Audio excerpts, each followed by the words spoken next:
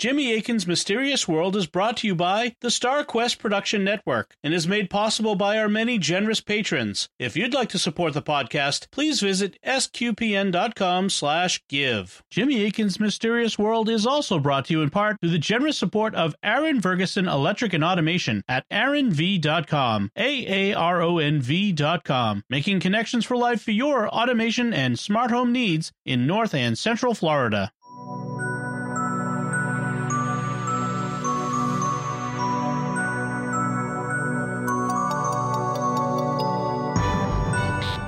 You're listening to episode 195 of Jimmy Akin's Mysterious World, where we look at mysteries from the twin perspectives of faith and reason. In this episode, we're talking about poltergeists. I'm Don Bettinelli, and joining me today is Jimmy Akin. Hi, Jimmy. I'm here. Folks, be sure to stick around to the end of the episode, as we'll have your feedback on our recent episodes on life on Mars.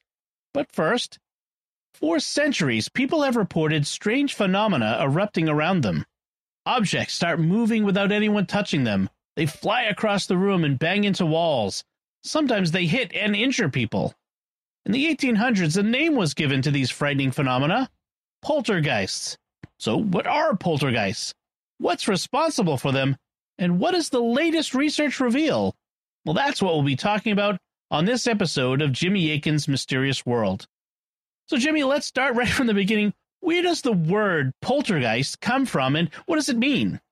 It comes from the German language, which shares a common history with English. In German, Geist means spirit. Geist is the German form of the English word ghost, which also means spirit, which is why the Holy Spirit is sometimes referred to as the Holy Ghost. The other part of the word poltergeist is the German word poltern, which means to make noise or rattle. Based on its roots, a poltergeist would be a noisy ghost. Noises are often reported in poltergeist cases, and sometimes the noises are caused by moving or flying objects that crash into things, which is one of the characteristic phenomena of these cases. The term poltergeist was coined around 1838, but interestingly, it seems to have caught on more among English speakers than among Germans. I've read that in German, the poltergeist is more commonly called a Spuk, which, as you can hear, is the German equivalent of the English word spook. Let's look at an actual poltergeist case. We may talk about some famous poltergeist cases in the future, but can you give us a fairly straightforward one to get us started? In 1906, a smith, that is to say a metal worker, in Vienna, Austria, found his workshop being disrupted by a poltergeist. The story was then reported the next year, 1907, in the British Journal for the Society for Psychical Research. The Society for Psychical Research, or SPR, was and is a very prestigious organization that has had multiple Nobel Prize-winning scientists as members. A Viennese member of the SPR named Warndorfer wrote up this account for the journal. He states, I had occasion to hear of a spook case in Vienna and to witness some of the alleged occurrences, and I report here what I heard from witnesses and what I saw for myself. At the beginning of this month, July 1906, I read in the Neues Wiener Tagblatt, or New Wiener Daily Paper, an account of a spook in a Vienna suburb, relating in a jocular way that things were flying about in a smith's shop, that the owner of the shop was very much put out about it, and that the communal authorities would doubtless soon put a stop to this nonsense. Warndorfer then went to the workshop, which he describes as follows.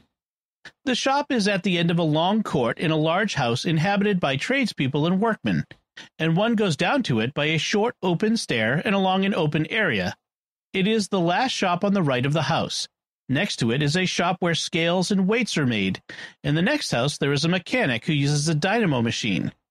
The place I refer to is hired by a man called Job Zimmerl, aged, I think, 63. He works there with two apprentices, aged about 15 and 18. He has been in this place for about 4 years. The workshop is very poorly furnished with old machinery driven by hand and rather dark. Which is not that surprising, since this was 1906 and electric lights weren't always in general use. Oil lamps and gas lights were still common. Remember the fact, though, that the guy with the electric dynamo was next door, because that's going to be mentioned again. The man told me that he was very much disturbed by things, tools, bits of iron, screws, his pipe, etc., being thrown off the benches and flung about. He had a stiff hat on so as to protect his head against the objects. He showed me a lump on the back of his head caused, as he said, by a piece of iron. One of the boys had a red spot on his cheekbone caused in a similar way. So Herr Zimmerl had been injured by a flying object and was now wearing a stiff hat for protection. Also, one of the boys had been struck in the face by a flying object. Since he was working with teenage apprentices, could one of them just have been throwing things when he wasn't looking? Varndorfer asked about that. He told me that he did not think his apprentices could have played him tricks, as he had watched them, and as objects had been flying about while they were outside, and from a direction opposite to where they stood, and where there was only solid wall. He had been to the police, and some officials had been there to examine the walls, etc., but had found nothing unusual, the walls, etc., being solid and in good order. While I was there, an electrician came to examine the place with instruments of precision, as it was thought that the neighbor's dynamo might have caused electromagnetic currents. He found nothing at all. There were no electric or magnetic reactions whatever. So they checked out whether the guy with the dynamo next door could have accidentally caused the metal objects to be flying around the workshop. And I'm not surprised that they didn't find evidence of that. It would take an exceptionally powerful dynamo to cause objects in the next house over to start flying around across that distance with walls in the way. But in 1906, dynamos were less well understood by the public than they are now, and it made sense to check. In fact, paranormal investigators today still check for electromagnetic things that could be affecting the site of reported phenomena. And sometimes they find that electrical things are responsible. One of my professors at the Rhine Institute, Lloyd Auerbach, once investigated a case where high-tension power lines over a house turned out to be humming in a way that generated infrasound, low-frequency sound waves that were affecting the family that lived in the house. And there were several other factors affecting the family, all of which were natural. So Auerbach concluded that there was no ghost in this case. It was a haunting that wasn't. And we'll have a link to where you can read about it. But it shows that good parapsychologists check out the possible natural explanations and don't automatically assume that a ghost is involved. Let's go back to 1906. Did Varndorfer see any poltergeist activity himself in the workshop? Not on the first day he visited, but he went back a few days later. I found that all the tools had been removed from the shop into wooden boxes and put outside, the man being afraid to work while they were lying loose. He told me that a rather heavy hammer had whirled close past his head several times. He was much scared and lamented the loss of his time and the loss of customers, as some would not come near, being frightened, while others kept away from an old fool who talked such nonsense. The phenomena had increased, according to Zimmerl in the boys' accounts. They had seen a pipe fly from one side of the shop to the other and back, and settle on the anvil in the middle of the room. Once, the pipe was taken from Zimmerl's mouth and fluttered onto the turning lathe. Once, it got up by itself from a lying into a standing position on its clay head. It consists, as is customary here, of a long wooden stem with a clay head, and then made a vicious peck and broke its head. Zimmerl had by this time given up smoking in the shop on account of so many pipes having been broken. His notebook was said to have flown out of the window like a butterfly, and the hat of one of the boys had been removed from his head repeatedly. I remained there for about a couple of hours, but saw nothing. I spoke to several neighbors who affirmed they had seen or heard things fly about. But eventually, our reporter would see the phenomenon. I came again next day, Saturday last, determined to remain for the whole day.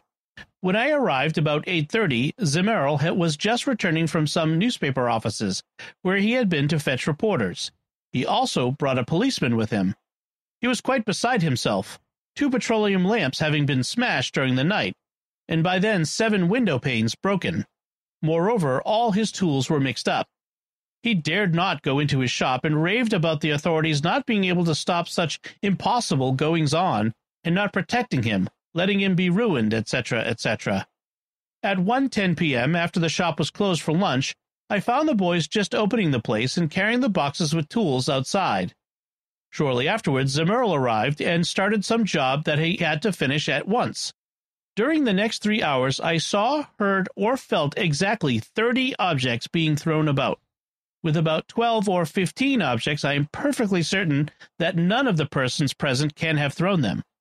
One of them was thrown when I was momentarily alone in the shop, coming apparently from the forge. I never saw any of the objects actually fly. With most of them, I heard only the fall. With some, I heard a slight noise, indicating the direction from which they came.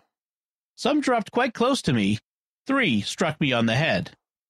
Varndorfer also took steps to ensure that the young apprentices couldn't have just been throwing things. Later on, I was struck by a small blade of steel on the back of the neck, and the third time by a fragment of a clay pipe.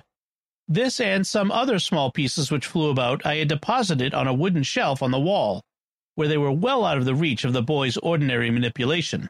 There were several people present, watching through the window and standing in the doorway, but I do not think any of them can be connected with the phenomenon.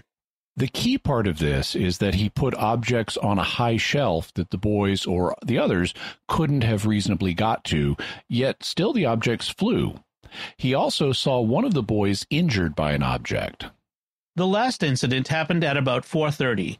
The smith had gone out of the shop soon after the spook began, lamenting his fate and finding evidently some consolation in the curiosity of the neighbors to hear the latest developments.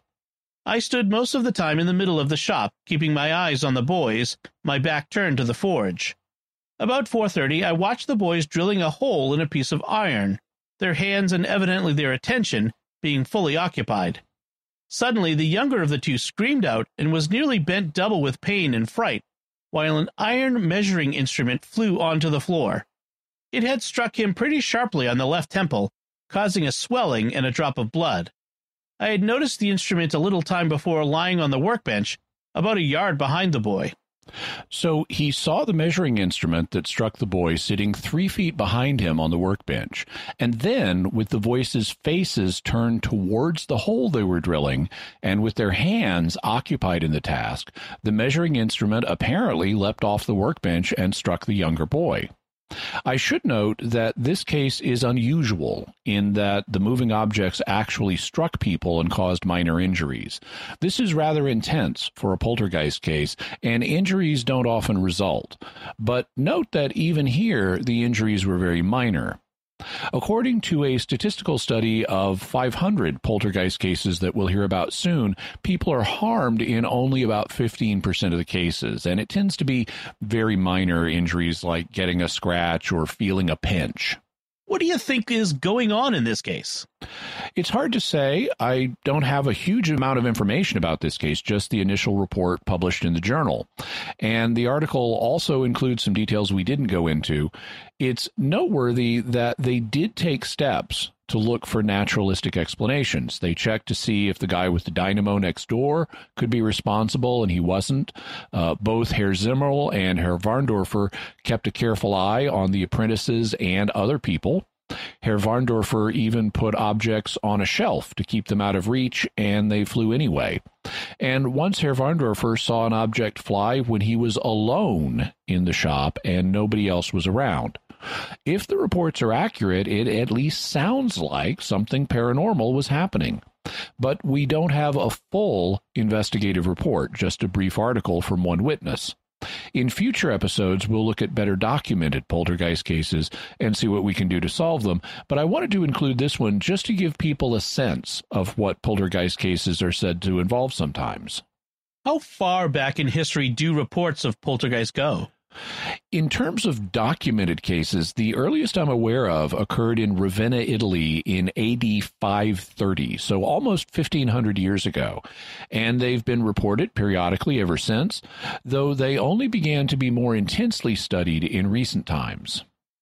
The Vienna workshop case involved objects being thrown about, but you said that sometimes there are just noises reported without objects moving. Are there other phenomena reported in poltergeist cases?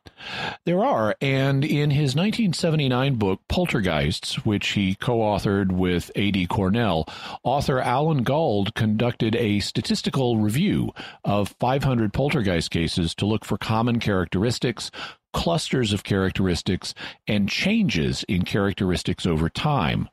The chapter in his book that covers the study is called Poltergeists and the Computer, because back in 1979, running your data through a computer was like a big deal. Today, you typically don't even bother mentioning the statistics software you were using, but Gauld wanted to make it clear to his readers exactly how his calculations were done. And he goes into some detail about precisely how he used the computer to do cluster analysis on the data. It's good that he documents that for his 1979 readers because he's showing his research methods so they can be examined by others. But from a 2022 perspective, it's rather quaint, as modern software would do all this kind of stuff automatically. Where did he get the data for his study? From historical accounts, going back to the Ravenna case in AD 530, he looked at accounts recorded in books and excluded those that were only mentioned in newspapers or magazines due to press accounts being less carefully prepared. He also classified the cases based on the amount of information that was available about them. Gauld explains, each case report was broken down in the following manner. First of all, the value of the testimony was rated on a scale from 1 to 10. Ratings were based primarily on such points as whether the testimony was first-hand or second-hand, whether there was more than one witness, how soon after the events the testimony was set down, whether or not there was instrumental recording. Thus, a case report which consisted merely of a distant recollection of a second-hand story would be rated 1. A case report which consisted of incorporated or was immediately based upon continuous instrumental recordings by competent persons would have rated 10, had there been one. By assigning cases ranks that were based on the amount of information available, he could then weight them so that a case with little information available would not be weighted as highly as one that had been thoroughly documented. He then took the reports from the 500 cases and tagged them according to 63 different characteristics. These included things like where the report came from, whether trickery was detected, or whether a natural explanation had been found, and bunches of other things. Here are some examples of different elements he looked for in the case reports. Small objects moved. Large objects moved, for example, chairs or tables. Objects move as if carried. Objects appear in midair, seem to pass through ceilings, etc. Raps, etc. Imitative and miscellaneous noises. Voices, groans, whistles, etc. Misty figures, etc. seen. Luminous effects. Incendiary effects, that is, fire starting. Objects thrown or transported found to be hot. Inundations of water, etc. Cloth, clothes, etc. cut, torn, etc. Assault, pinches, blows, scratches, etc. Animals attacked or annoyed. Possession, obsession. Levitation, etc. of human body. Doors, windows opened, shut. Latches, door handles seemed to move. Locks turned, keys moved. Marked stones, etc. thrown away and returned. Plants uprooted, damaged. Filth and excrement thrown or spread, etc. And others. He then looked at how common and uncommon these different things were. He found that in about 2/3 of the cases, there were movements of small objects. In about half of the cases, there were rapping sounds. Large objects, like tables and chairs, were moved in about 1/3 of the cases. Phantasms of human-like figures appeared in about 30% of the cases, and there were voices or groaning sounds in about 1/4 of the cases. Those represent the most common reported phenomena. Things like fires starting, people's hair being cut, or people being injured or attacked were less common. You mentioned that he looked for changes in the phenomena over time. What did he find in this regard? There were some changes, and these tended to be correlated with changes in society. Gald writes, if inundations of water have been more frequent, and the flinging or spreading of excrement less frequent in the later period than in the earlier, that is no doubt because water pipes have become common, and cesspits rare during the last 100 years.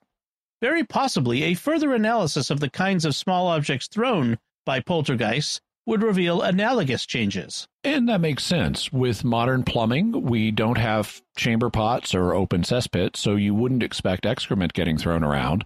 On the other hand, there have been recent cases where telephones were tossed about, and you wouldn't have had that before a certain point in history when telephones came into common use. You said Gald did cluster analysis to see if the data fell into groups. Why did he do that? Because it could shed light on whether there is more than one type of poltergeist or whether there's more than one explanation that was involved in the cases. What he found was that the data tended to cluster primarily into two groups, one of which fit the classic poltergeist pattern and the other of which better fit the classic haunting pattern. He described cluster 1, or the poltergeist pattern, like this. Cluster 1 is rich in short-lived, person-centered, especially young person-centered, cases, and in cases in which objects are displaced, thrown, or even carried through the air. And he described Cluster 2, the haunting pattern, like this. Cluster 2 is rich relatively to Cluster 1 in long-lasting and primarily nocturnal cases, in cases centering on a house, in cases characterized by raps, imitative noises, voices, phantasms, luminous effects, and in cases in which doors are opened and door handles seem to move. So the poltergeist pattern cases lasted a shorter time, seemed to focus on people, especially young people, and involved objects being moved, while the haunting pattern cases lasted longer, seemed to be focused on a house rather than a person, and involved different phenomena like noises, voices, and visual manifestations like phantasms or odd lights. Do other parapsychologists distinguish between these two categories? Yes, hauntings, apparitions, and poltergeists are three major categories that paranormal field investigators commonly examine. The distinguishing characteristic of a poltergeist case are that it tends to be focused on a person and involves moving objects. The distinguishing characteristic of a haunting are that it tends to be focused on a location and involves a pattern that seems to repeat without a lot of variation. And the distinguishing characteristic of an apparition is that it tends to involve a personality that changes its behavior rather than just repeating a pattern, so you can interact and communicate with the personality. We'll talk more about all of these in future episodes. We're going to get to our theories and faith and reason perspective in just a second, but first, I want to take a moment to thank our patrons who make this show possible, including the W family, Jim B., Jacob P., Simon R., and Gregory F. Their generous donations at sqpn.com/give make it possible for us to continue Jimmy Akin's Mysterious World and all the shows at StarQuest. You can join them by visiting sqpn.com/give. Jimmy Akin's Mysterious World is also brought to you in part by Catechism Class, a dynamic weekly podcast journey through the Catechism of the Catholic Church by Greg and Jennifer Willits. It's the best book club, coffee talk, and faith study group all rolled into one. Find it in any podcast directory. And by Fearvento Law, PLLC, specializing in adult guardianships and conservatorships, probate, and estate planning matters, accepting clients throughout Michigan, taking into account your individual healthcare, financial, and religious needs. Visit fearventolaw.com, FIORVENTO law.com. So, Jimmy, what theories are there about poltergeists? There are two basic classes of explanations: natural ones and paranormal ones. Under natural explanations, we have to consider things like fraud, misinterpretation, and natural physical phenomena. Under paranormal explanations, we have to consider things like ghosts, demons, and psychic functioning. So what can we say about poltergeists from the faith perspective? Are demons responsible for poltergeist phenomena? Demons are fallen angels, and the biblical record shows that angels are able to affect material objects, despite the fact that they don't themselves have physical forms. In other words, angels and demons have what we would call telekinesis or psychokinesis. They can mentally affect matter. Given that, there's no reason in principle why a demon couldn't cause a poltergeist case. However, as we discussed in episode 188 on whether it's always demons, we can't just leap to that conclusion. We need evidence that a demon rather than something else is involved. For a Christian to reflexively insist on the demon conclusion is the religious equivalent of an atheist reflexively insisting that all poltergeists must be the result of fraud and trickery. Both explanations are possible, but in a specific case, you need evidence to support your proposed explanation. What kind of evidence would support the demon hypothesis? There's a bit of an impediment to it in that we never see demons doing poltergeist-like things in Scripture. That's not to say that they can't do them, but it's not what we see in the biblical record, so we don't have a precedent for it. And as we discussed in episode 188, just because something is frightening or dangerous doesn't mean it's a demon. There are lots of things in the world that are frightening and dangerous, but that aren't demons. Also, as we discussed, one of the key signs of demonic involvement is the manifestation of an alternative personality, as in the case of possession. If you've got evidence that you'd need to diagnose a case of possession, then you could infer demonic involvement, but you shouldn't just leap to this conclusion. Another piece of evidence would be if you tried an exorcism and it worked. In Gauld's 1979 study of 500 poltergeist cases, he found that exorcism was tried in some instances. In 34 cases, the exorcism worked. In 16 cases, the exorcism failed. And in 9 cases, it was ambiguous, where the exorcism first seemed to work but ultimately failed. In those cases where the exorcism seemed to work, that would be at least some additional evidence supporting demonic involvement. And in the cases where it failed, that would be at least some evidence suggesting it wasn't demonic involvement. Although in neither set of cases would this be decisive evidence. An exorcism may appear to work, but it may have been due to something else, like the poltergeist case ceasing on its own, and these cases are often short-lived temporary things. And when the exorcism didn't work, it could be because exorcism doesn't always work. So whether the exorcism seemed to work or not, it would be some evidence, but it wouldn't be conclusive. What about the possibility that it isn't a demon, but a human ghost that's responsible for a poltergeist case? This also has to be taken seriously. In some ways, that's the historical default hypothesis, because poltergeist means noisy ghost or noisy spirit, not noisy demon specifically. Ghosts are real, and they sometimes manifest to people. If spirits, in general, have the ability to affect matter, like angels do and like we do in this life, since we can clearly control our own bodies, then there's no reason why a human spirit that's not confined to a body might not be free to influence physical objects in the environment. As before, a key piece of evidence as to whether a ghost is involved would be whether you have evidence that an alternative personality is involved, like a spirit that you can interact and communicate with. In this case, you'd need to ask the question of whether it's a demonic spirit or a human one. If you don't have evidence that it's a demonic spirit, then it would be logical to conclude that it's a human spirit, a ghost. If it is a human spirit, it wouldn't seem to be acting like one of the saints during a heavenly apparition. They don't typically throw objects around. No, though I wouldn't rule that out altogether. Sometimes people on Earth need a bit of tough love, and I can't rule out the possibility that a heavenly spirit, whether human or angelic, might need to put the fear of God into people or administer a little bit of divine justice. And we do see angels doing that in the Bible. But those aren't the only possibilities. As we discussed in episode 106 on St. Thomas Aquinas and the occult, St. Thomas held that souls in purgatory and the souls of the damned can appear to the living. In the Summa Theologia, he wrote, "It is also credible that this may occur sometime to the damned, and that for man's instruction and intimidation they be permitted to appear to the living, or again, in order to seek our suffrages, as to those who are detained in purgatory. So maybe a soul in purgatory is acting out in some way to get attention, and it's perceived as frightening, or maybe a damned soul is acting out in some way that's deliberately harmful. We can't rule out these possibilities in principle. It depends on the evidence we have for what's happening in a particular case. All right, so what can we say about poltergeists from the reason perspective? You mentioned the possibility of fraud. What can we say here?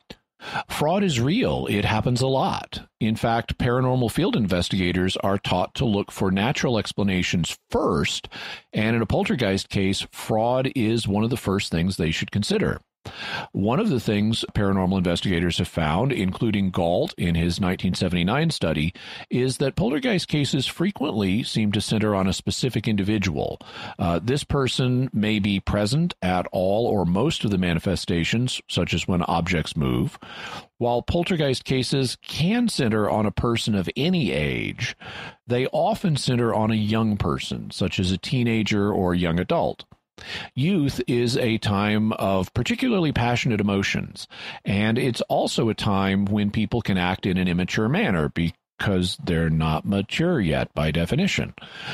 Furthermore, paranormal investigators have noted that the person at the center of a poltergeist case often seems to be experiencing stress and frustration, which are also characteristic of certain times in life, like youth, which can be filled with angst. So it's quite easy to imagine that to deal with their frustrations, a young person may surreptitiously start throwing objects around.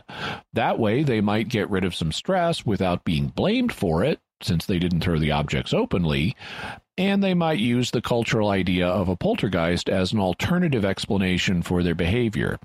Thus, angsty teenager doing a hoax is an easy explanation for what's happening in a poltergeist case. And by the way, to any teenagers listening right now, your parents have been warned. That includes my kids.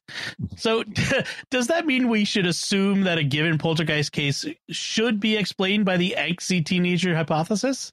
If there's a teenager on the scene that the phenomena seem to center around, we should definitely consider it. In fact, when I start considering a poltergeist case that I'm reading about, I immediately consider this option. But we can't simply assume that this is the case and insist on it. In the first place, reflectively insisting on any one hypothesis means that you're not using critical thinking to weigh the evidence. You're simply declaring your preferred narrative to be the truth instead of looking at evidence. In the second place, insisting on the angsty teenager hypothesis is the materialistic equivalent of insisting on the demon hypothesis. Both fail to take the actual evidence seriously in favor of your preferred narrative if you just insist it has to be this. And the fact is that there are other possible explanations, both natural and paranormal. You mentioned misinterpretation as another possible normal explanation. How could misinterpretation be responsible for poltergeist reports? Apart from the cases of natural physical phenomena that we'll discuss in a minute, people can misperceive the cause of a normal event and attribute it to a poltergeist. For example, lapses of memory can cause this. I mean, suppose that you've put your car keys on the kitchen counter and you remember that, but then later you move them to the coffee table and you forget that you moved them. Later, when you walk up and see them on your coffee table, but all you remember is they were on the kitchen counter, you might conclude that they've been mysteriously moved by a poltergeist. Or you may neglect the fact that there are natural agents in your house that could have moved the objects without your being aware of it. I mean, suppose you come into your bedroom one day and you see everything you expected to see in its place scattered all over the floor in a big chaotic mess. Well, you might conclude that this was due to a poltergeist, but this might be a misperception if you have small children or pets living with you. It may have been the small children or pets that ran wild in your bedroom and created the mess. In these cases, it would not be a failure to remember moving the objects yourself that was responsible for the misperception. It would be failing to consider that it could have been the children or pets that could have done it. It's also possible that your misperception could have been caused by talking to other people. What do you mean by that? How could talking to other people cause you to misperceive something as being due to a poltergeist? Humans are social creatures, and what other people say to us has an influence on how we perceive things and what we believe. Suppose that you've been in your home and seen objects moved that you have no explanation for how they moved. Unknown to you, it's really for one of the reasons we've just covered. You moved them and forgot, the children moved them, or the pets moved them, but you aren't thinking of those possibilities. And a fellow adult says, if you've seen objects moved with no explanation, that's a classic sign of a poltergeist. You may have a poltergeist in your house. And so you conclude there is a poltergeist in your house. You've misperceived the event because of what you've been told. It's even possible for people to manufacture memories without realizing it based on what they've been told. How is that possible? How could you accidentally manufacture a memory? Well, suppose that you and a group of 5 friends are at home during an evening, and all 5 of your friends remember seeing an object move with no apparent cause. If they describe what they saw to you, you may start picturing the object moving in your mind, and the confidence that they display in the fact that that's what really happened leads you to start feeling confident in your visualization of the event. And especially after a bit of time has passed, your memory gets fuzzy about the fact you didn't personally perceive it move, but the visualization that's stored in your memory can get misinterpreted as an actual memory. And studies have shown that this kind of thing can happen. If you start visualizing something, after a while you can forget that it was just a visualization and not a memory. You mentioned that natural physical phenomena could be responsible for poltergeist reports. What were you talking about here? Well, even if there wasn't a misunderstood living agent like yourself, a child, or a pet involved, there could be other natural explanations for why an object might move. For example, suppose that a family in a poltergeist case reports seeing an object roll across the floor for no apparent reason. Is it a poltergeist pushing the object, or is it the fact that their floor is not level? It's instead been built on a slight, imperceptible incline so that any round object will naturally roll across it. Or perhaps since it was built, the house has begun to lean slightly in one direction because of subsidence in the ground, or because the supports on one side of the house have been weakened. In both cases, you might get a small tilt that would explain certain objects to start rolling off counters or tables or across the floor. What are some other natural explanations that might explain things reported in poltergeist cases? A painting might tilt or suddenly fall off the wall if the nail it's hung on is under stress from the weight of the painting, and eventually it bends or gives way. Temperature and moisture changes in the wood of the wall could lead to the nail becoming loose. Underground seismic tremors could vibrate it so that it bends or becomes loose. So could people moving around in the house, or heavy vehicles going by on the road outside, or the house settling on its foundation. Or maybe you've got small animals, even ones you don't know about, like rats or possums that are in your attic or walls and making noise. Or branches or pine cones are falling on the roof, or a bird is smacking into a window and you don't see it, but it makes noise. In fact, houses make noise during the course of the day for all kinds of reasons, especially due to temperature changes. But if you're primed with the idea that a poltergeist may be in your house, these purely natural physical phenomena could be misunderstood as something the poltergeist is doing. So there are lots of options. You mentioned one other possibility for poltergeist, which is that psychic functioning might be involved. Why do you say that, and why are we considering it under the reason perspective? We're considering it from the reason perspective because the existence or non-existence of psychic functioning is not a matter of faith. Psychic abilities are claimed to be weak, natural abilities that are part of human nature, so it's a matter for science to determine whether or not they exist. And based on their findings in the field, many parapsychologists are of the opinion that it is actually psychic functioning that is responsible for most poltergeist cases, or at least the poltergeist cases that aren't purely natural in their causes, poltergeist cases where something paranormal is happening. Specifically, they think that psychokinesis is responsible for many of these cases. And why do they think that? You recall that one of the things they discovered when investigating field reports of poltergeists was that they're often centered around a person rather than a place. That person, for example, would typically be present for most or all of the instances where the objects moved. That immediately raises the question of fraud, whether this person is surreptitiously causing the objects to move.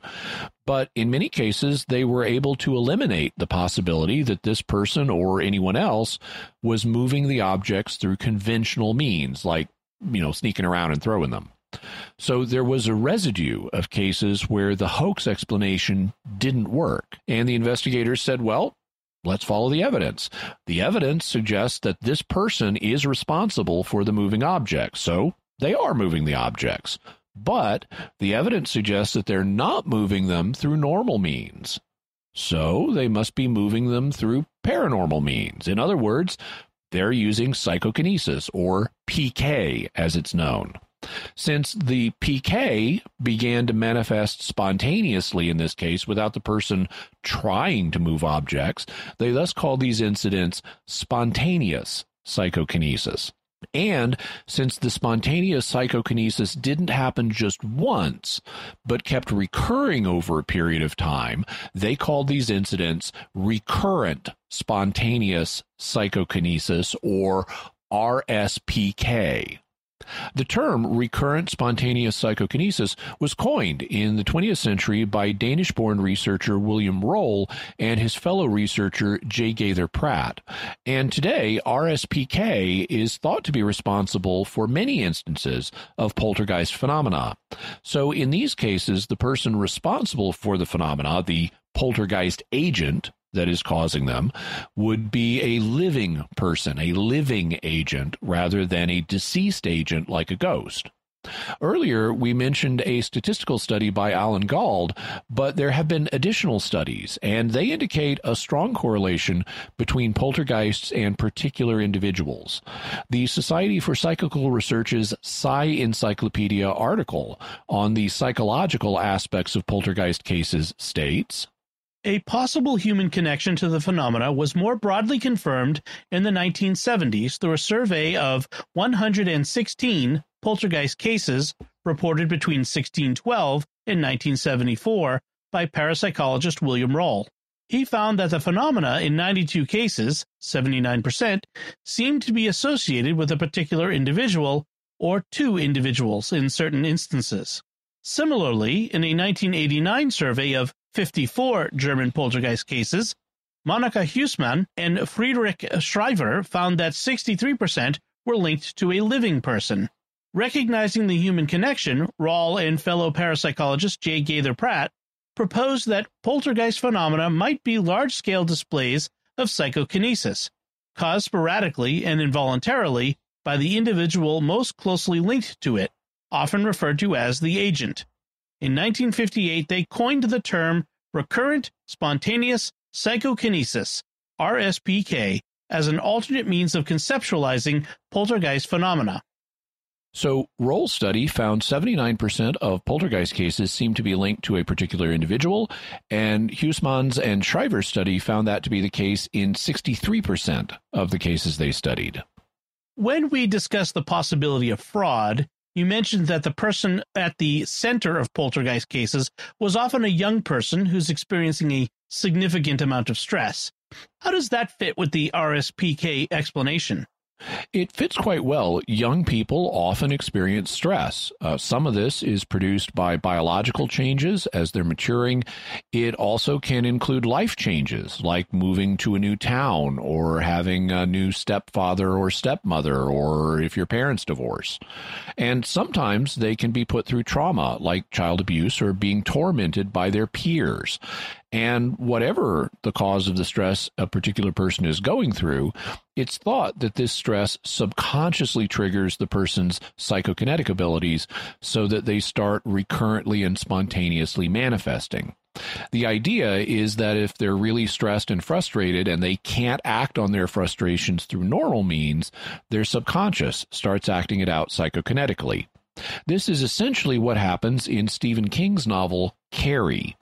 In the book and the movie that was based on it, teenager Carrie White is emotionally abused by her mother and publicly tormented and humiliated by her peers at school in a very dramatic way. And all the frustration she's experiencing triggers her psychokinetic abilities and causes them to go out of control.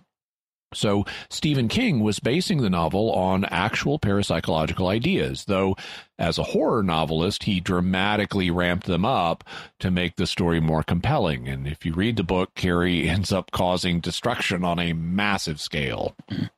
Does the RSPK hypothesis mean that poltergeists are never caused by spirits?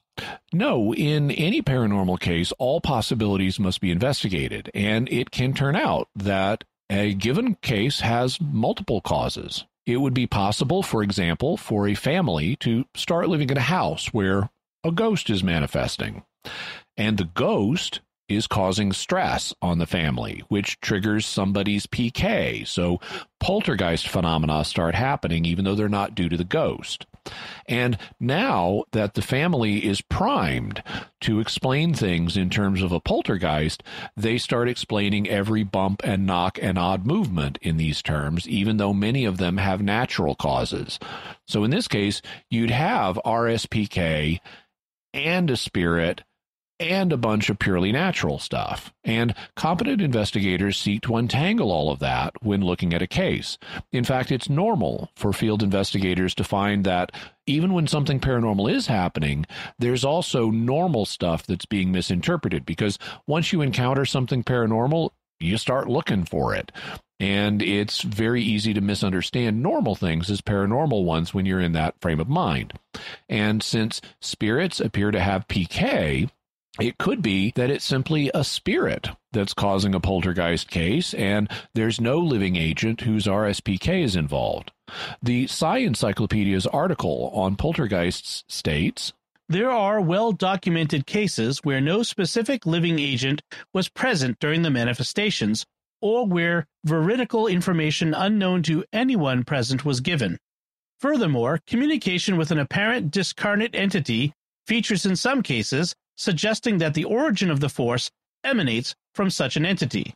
Some cases, including the famous 1920 Pune, India episode, involve the appearance of a phantasm. An example involved Raymond Bayliss, a lifelong investigator of paranormal behavior, who told his wife that following his death, he would make himself known to her. Shortly after he died in 2004, his wife saw the back door of their home opening and closing on a regular basis. The effects seemed irregular and purposeful, and not at all as if they were being caused by gusts of wind. On one occasion, she saw Raymond's form from the waist up in her hallway. It was somewhat fuzzy, but distinctly recognizable as her husband. Cases of this type lead some scholars to argue that poltergeist phenomena derive from discarnate agencies. Professor Ian Stevenson, in a study to determine whether poltergeist activity stems from living agents or discarnate agencies, concluded, neither always. Some poltergeists are living and others are dead. Gauld and Cornell considered the discarnate entity theory in some detail and concluded, we can see no grounds for dismissing the evidence in such cases en bloc, and are therefore constrained to admit that in such cases, it is appropriate to explore the discarnate entity hypothesis further and more fully. So even though RSPK is a promising hypothesis, each case needs to be evaluated individually to determine what the cause or causes of the poltergeist phenomena are. Having a poltergeist in your house may be very stressful. When field investigators encounter such a case, what kind of help can they offer the family? Are there ways of resolving the situation? There are, and the resolutions depend on the causes that the investigators uncover. To the extent that it turns out natural causes are responsible for what's happening, the resolution is basically education. You want to show them how the natural things are causing the experiences they're having.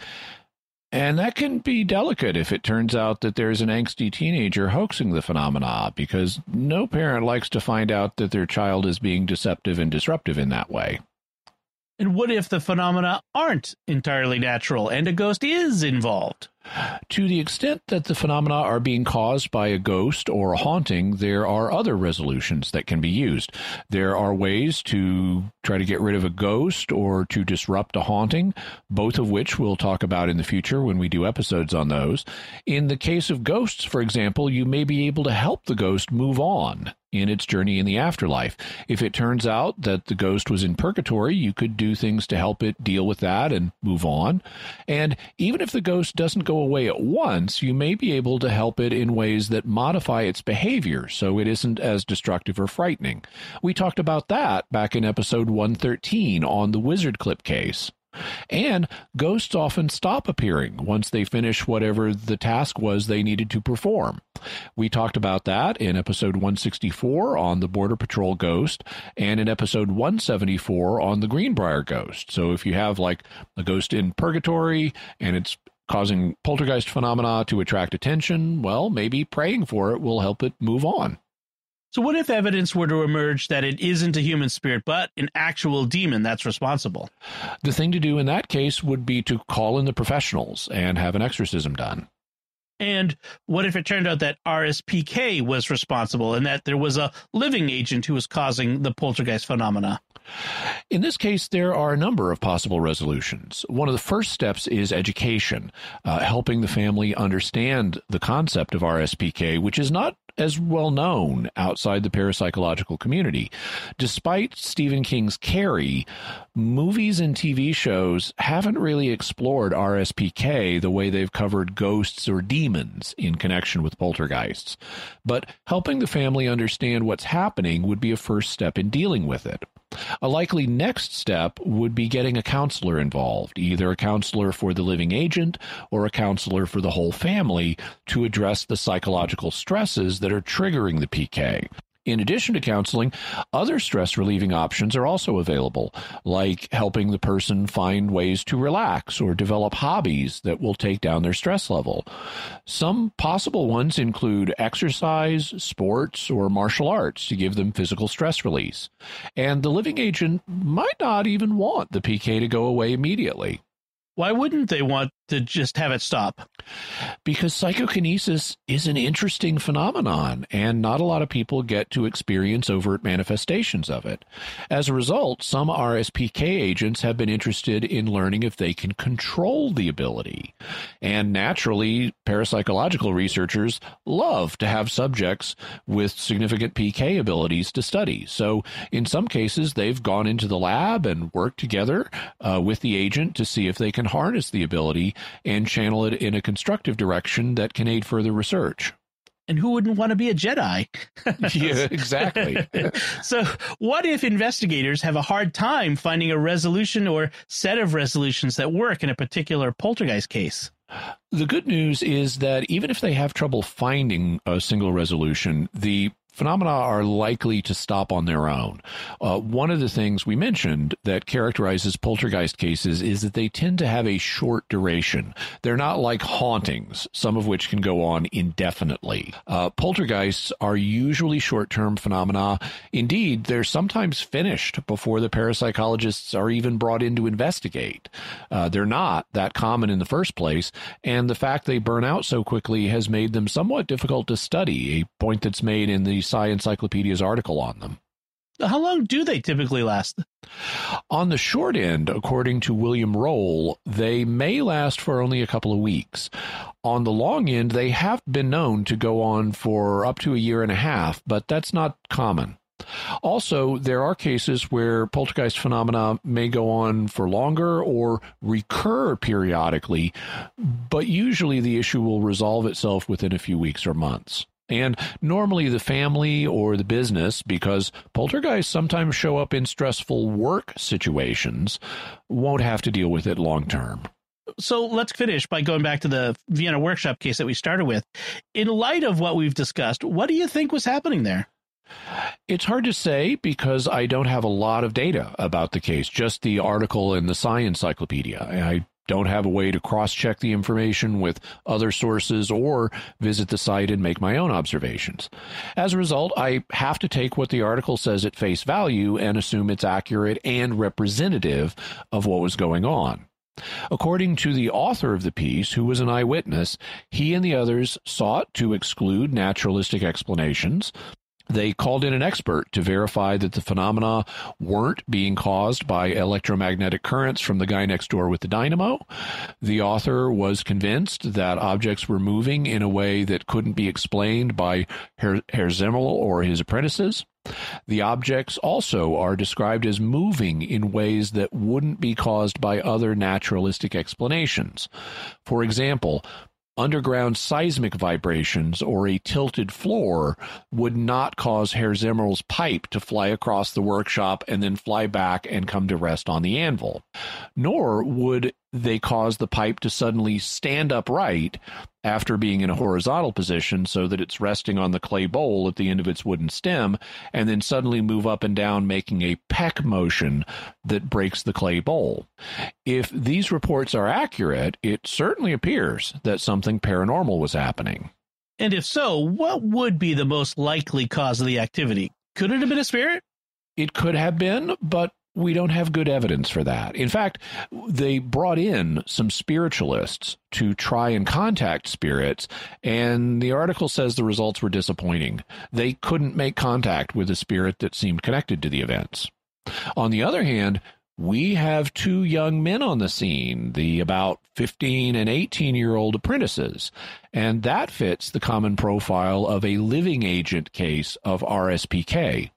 It's very possible that one of the apprentices was at a time of life when he was experiencing a lot of stress and frustration, and so he might have been psychokinetically acting out his frustrations. Any idea which apprentice might have been? There's not a lot of data, but based on what's there, if I had to guess, I'd guess it was the older one, the 18-year-old. The 15-year-old was struck by a flying object in the presence of the author of the article, and the blacksmith, Herr Zimmel, also had been struck. So maybe the 18-year-old was frustrated both with his boss and with his younger colleague, and they both got hit. At least it's a possibility, and it's the one I'd guess would be the most likely given the limited data in the article. Okay, and so that brings us to our bottom line. Jimmy, what do you think causes poltergeists? All of the above. Based on the evidence I've read, I think that some poltergeist cases are simply natural. Some are best explained by hoaxes, angsty teenagers acting out by surreptitiously throwing things. Others may be hoaxes orchestrated by adults to get attention or get a book or movie deal. Some are based on misperceptions of natural phenomena.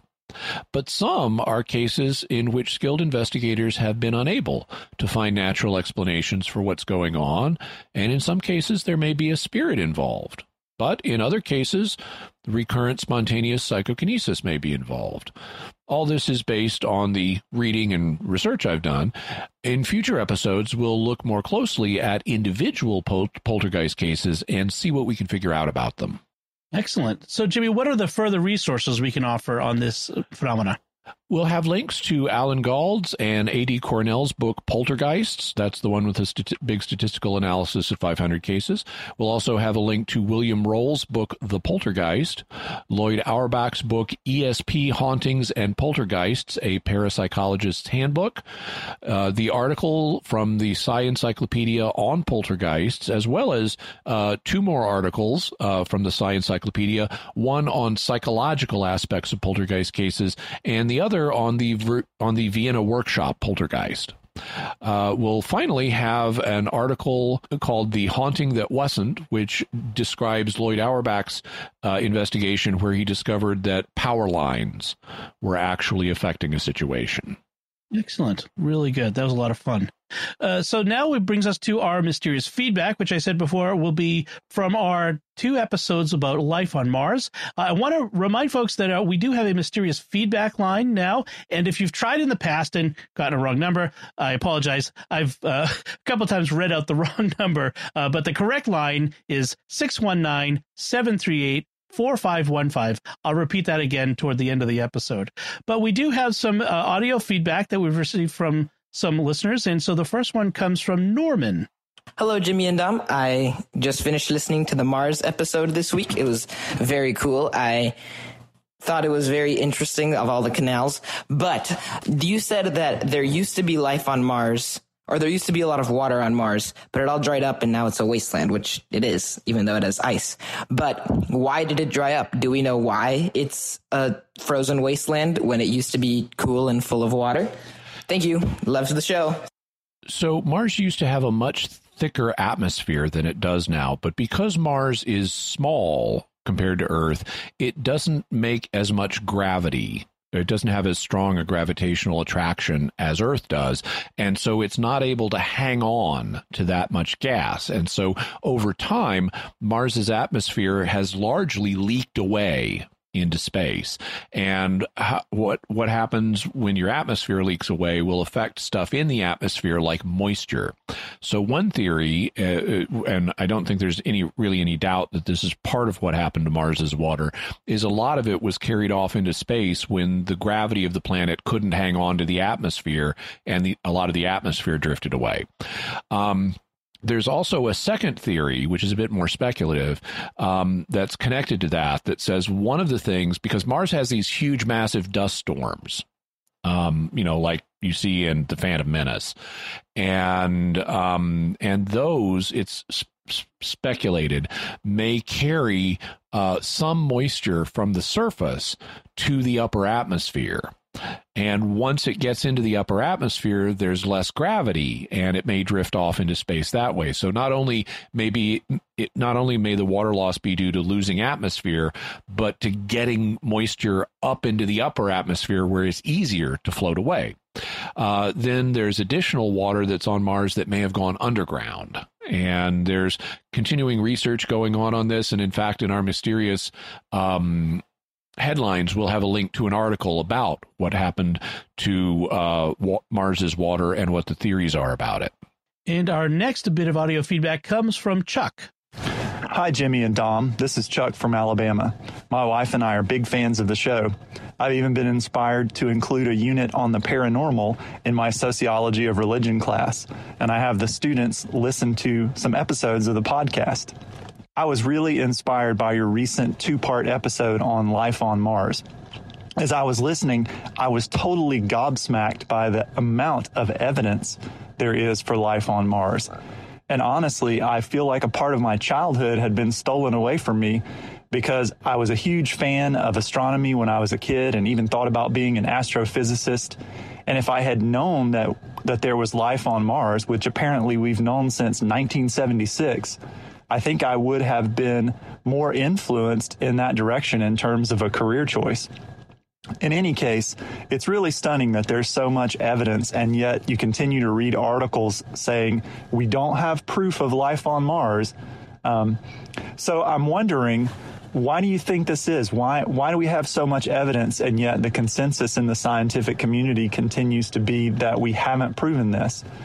Could it be just a dramatic failure of the scientific community on one hand, or some kind of conspiracy on the other? I'm actually not sure which outcome would be worse. What do you think?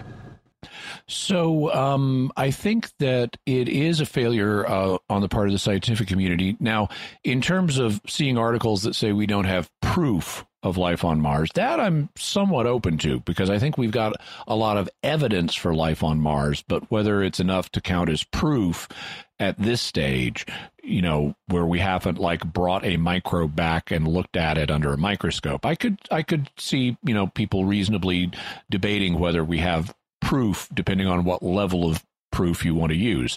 But I think it's ridiculous to read articles saying we have no evidence of life on Mars. No, we've got tons of it.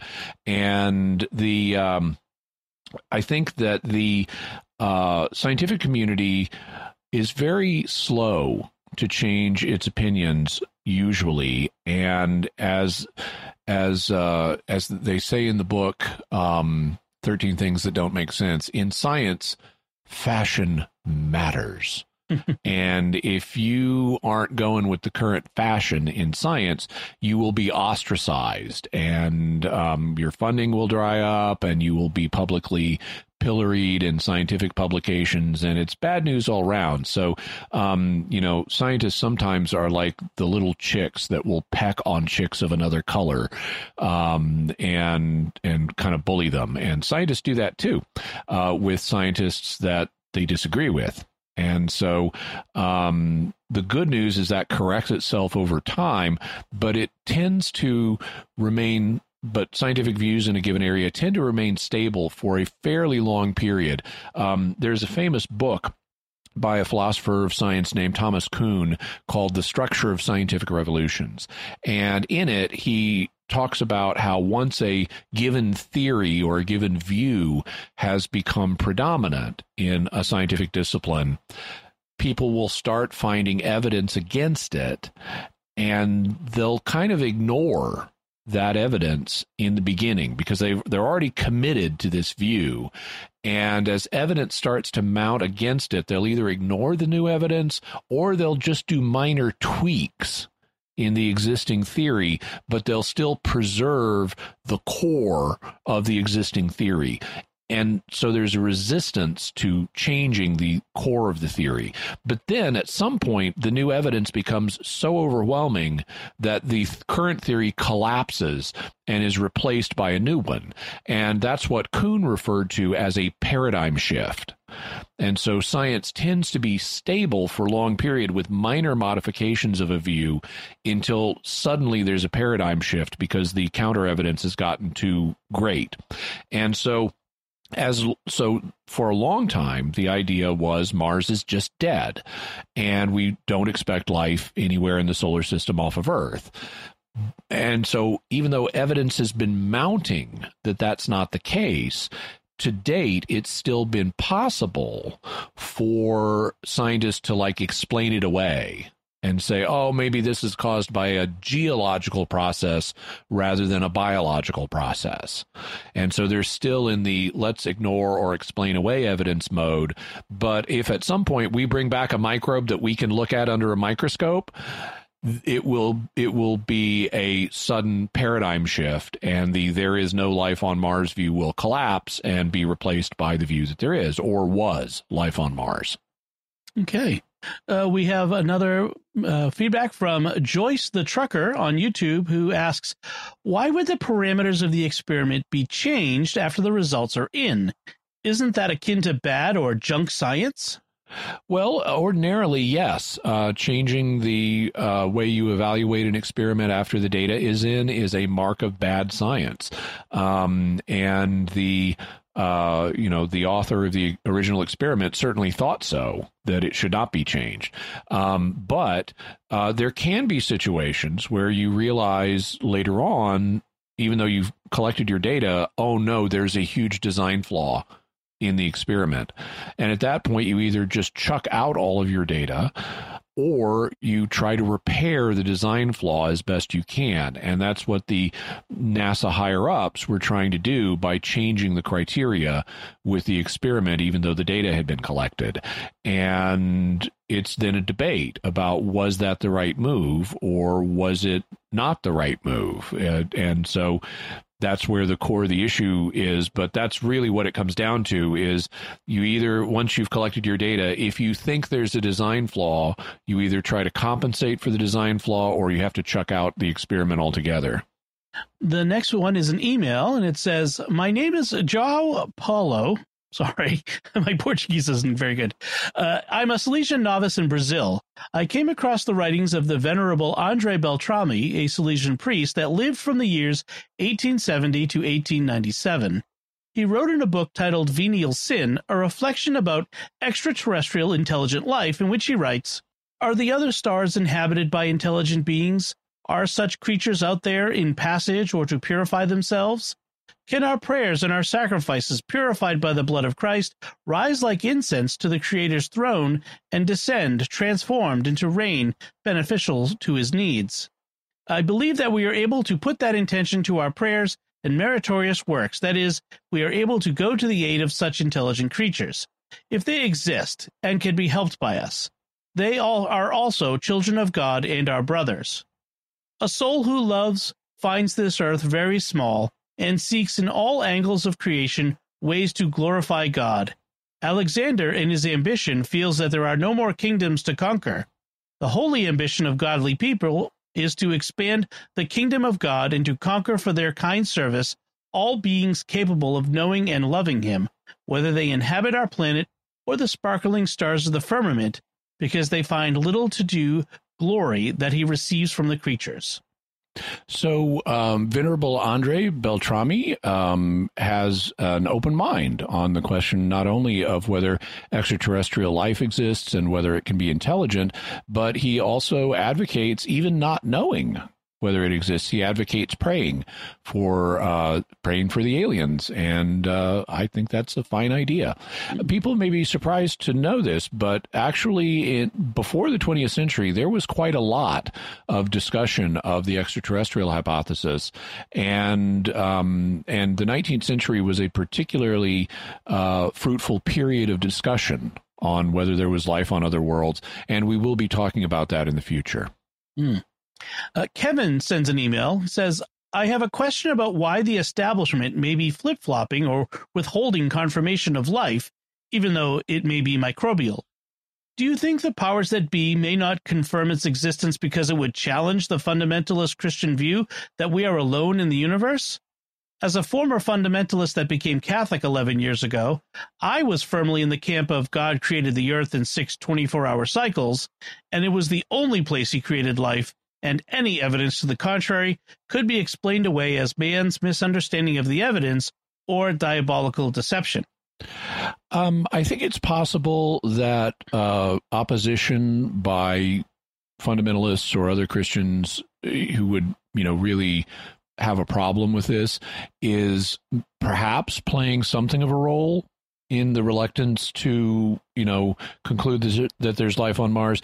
But I think it's more due to the paradigm shift model that Thomas Kuhn proposed, that, as long as scientists aren't forced to change their views on this subject, it's easier and safer and hipper for them to have the respect of their scientific peers and colleagues and get funding by not rocking the boat on this until it becomes unavoidable.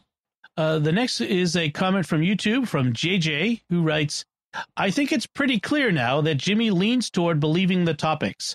It's really disappointing that he didn't bring up any arguments or state he couldn't find any to the contrary. Not everything has to be a controversy. It doesn't make sense NASA or any other scientist would be trying to conceal life on Mars, because if there was a strong possibility, then funding for Mars missions, manned and unmanned, would be so easy to get. So I appreciate the critique from JJ, and if I went back and re-listened to the episodes, I might conclude that maybe I could have done a few additional things to throw bones to the skeptical side. In the first episode in particular, because this was a two-parter, I talked about how I offered more reasons why there was not life. And we followed the story as the evidence mounted that it was less and less likely that there was life. That, we talked about how, eventually it's discovered the canals are not filled with water and there is not a lot of water or, free oxygen in Mars's atmosphere. And its atmosphere turns out to be way thinner than we thought. And how by the 1960s, you had probes getting there that weren't showing us life. And so we tried to cover those. Now, I didn't want to get too far into chemistry arguments because they could be dull and hard to communicate in an audio format. And so I wanted to gesture in those directions, and I wanted to track the case against life sort of in the first episode of here's all the evidence about this is a really harsh planet, it's a desert wasteland, and so forth. But then I wanted to tell the story of the mounting evidence in the second episode. And so part of the conclusion or an impression you may have here, JJ, may be due to focusing on the second episode rather than on the first. But I could have been able to include some more of the skeptical perspective. Part of me wanted, though, because I knew a lot of people are skeptical, I kind of wanted to, hit people with, wait, there's way more evidence than you're aware of, just to make that point. And so, because I knew that in order to get this a fair hearing with some folks, they would need to kind of be hit with a bunch of evidence, and too much going back and forth between positive and negatives could have impaired. It could have caused the point to get lost that there's a lot more evidence here than you think. Reuven on Facebook writes, I honestly thought that I would find this pair of episodes to be, well, a filler until you two got to more interesting topics. But part 2 was absolutely phenomenal. I've never been more interested in the question of non-terrestrial life than after listening to your episode. Frankly, I've never really been interested in the question before this episode. If you'll pardon the pun, you both have done stellar work on this episode. You managed to tell a very interesting, well-evidenced, and even human story about an old space rock and a bunch of half-functioning robots. Thank you. I love that image of an old space rock and a bunch of half-functioning robots. It sounds like a great setting for a science fiction story. Definitely. Henry writes on YouTube, I think the length of the feedback section has been slowly growing, and honestly, I'm glad. Hearing you respond to feedback is one of my favorite parts of the show.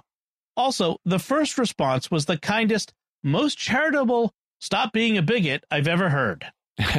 So Henry is referring to an interaction in a previous feedback segment on the 9/11 attacks, where someone was attributing the attacks to Zionists in a way that seems to be using Zionist as a substitute for Jews. And I tried to interact as charitably as I could with that. So thank you.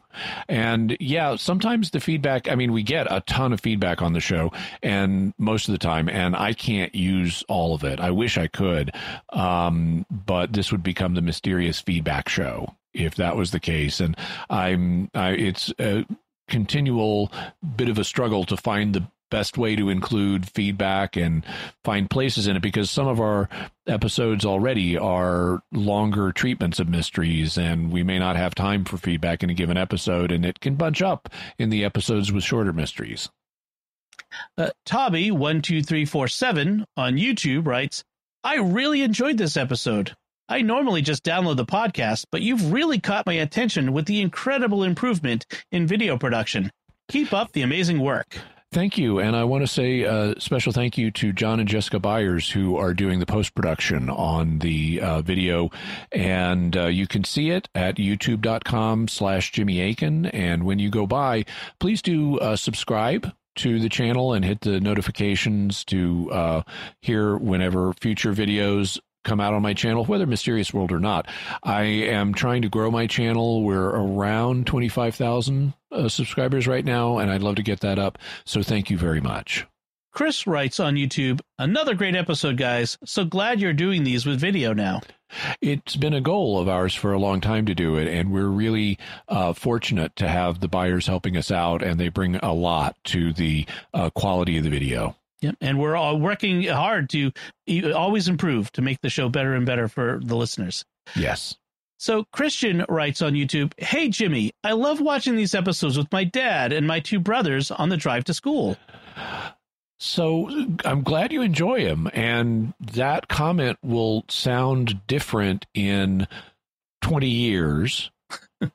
And since I'm older, it sounds different. It would have sounded different 20 years ago. 20 years ago, talking about watching shows while you're driving to work or school is like, what? How is that possible? But now it is possible. And 20 years from now, it will be normal because we'll be using self-driving cars and nobody will have to pay attention to the road, so everybody can watch. Right. Midwest Nagifa on YouTube writes, I love the possibility of life on Mars, and I find it totally convincing that there are microbes, but I don't really see the evidence there from the aerial photos that we have.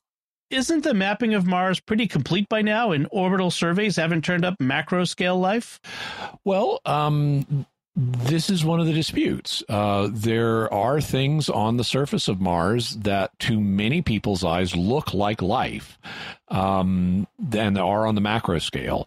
But because of the resistance to paradigm shift, you have people saying, maybe this is geology producing these weird lifelike structures rather than biology producing them. And then Leon Carruthers writes on YouTube, this is tough. As much as I'd love to find life on Mars, many of the proposed greening the red planet strategies would be genocide to enact if there were any life there already. Well, I don't know that I'd qualify them as genocide. I tend to think of genocide as applying to intelligent creatures. Otherwise, you're just causing something to go into extinction, but it's not genocide if, like, you killed every bat-winged, red-spotted gerbil termite.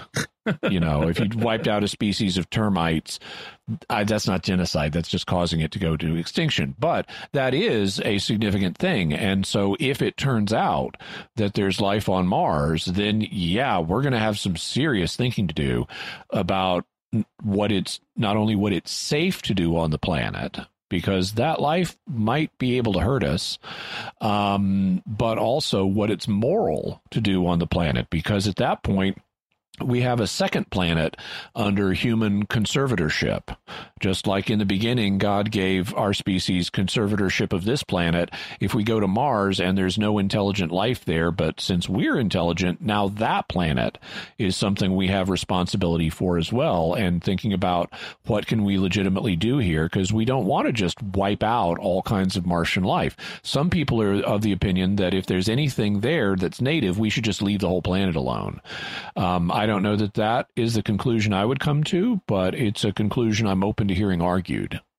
And that's the question that Flying Car 100 asks on YouTube. If there is life on Mars, would that mean we have to stop sending probes there? I don't think we'd have to stop sending probes, because we already have planetary protection measures to sterilize the probes we send. And so we might want to ramp up our sterilization methods before we send a probe, just to prevent low-scale infecting Martian life. But I don't think we'd have to stop the probes. What we might have to do is stop the colonization. Right.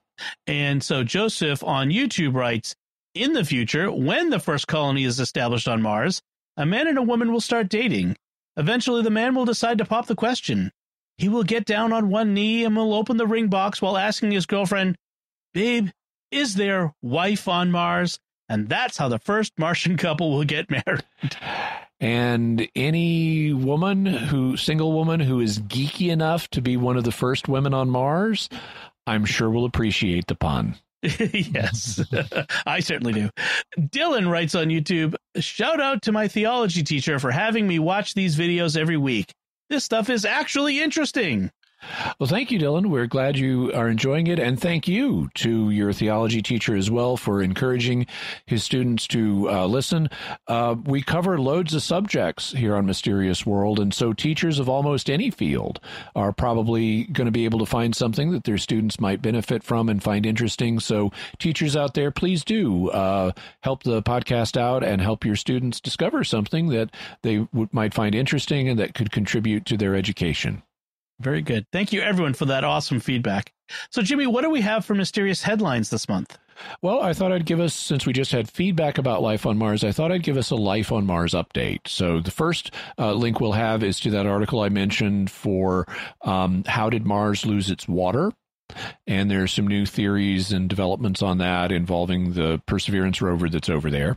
Also, we'll have an article, because I do want to give both sides to every story. There was recently a study that did, once again, try to explain the original Martian meteorite from 1984 as not having actual signs of life in it, but shapes that were caused by geological processes and chemical processes. And so you can read about this new study suggesting that. On the other hand, there's another new study suggesting that the that there is a strong carbon signal on Mars that involves the kind of carbon that life likes to use, because there's more than one isotope of carbon, and life has a preference. And this new carbon signal from Mars has been hailed as, once again, supporting the possibility of life there. So you can read about that. And then lastly, Mars is not the only place where there might be life in the solar system besides Earth. I actually think there are a number of places, but one of them that we've mentioned at least briefly on the show before is Venus. Specifically, not the surface of Venus where it's too hot and too pressury, but in the atmosphere of Venus. And so we'll have a link from Astronomy Now, or from astronomy.com, on the case for life on Venus and a private mission that is trying to find it, because oftentimes the best way to get something done is do it yourself and not wait for government bureaucrats to do it. That's right. So that's it for our headlines, and that's it from us. We would love to hear your feedback on your theories about poltergeist. What do you think? You can let us know by visiting sqpn.com or the Jimmy Akin's Mysterious World Facebook page, or send an email to mysterious@sqpn.com, sending a tweet to @MYS_world, or calling our mysterious feedback line at 619-738-4515. That's 619-738-4515. So, Jimmy, what are we talking about next time?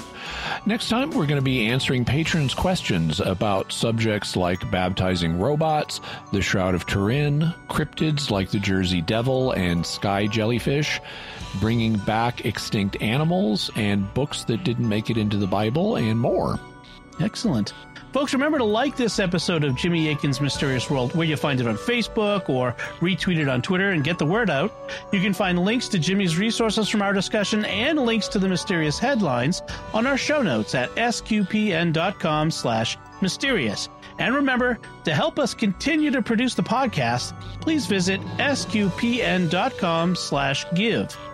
Jimmy Akin's Mysterious World is also brought to you in part by Amagara Marungi. As Africa has become a leading source of priests to support the church in the United States, Amagara Marungi reciprocates by sending financial support. As they have supported our financial needs, we support the physical needs of the poor, orphans, widows, and the elderly of these communities that have sent their sons to us.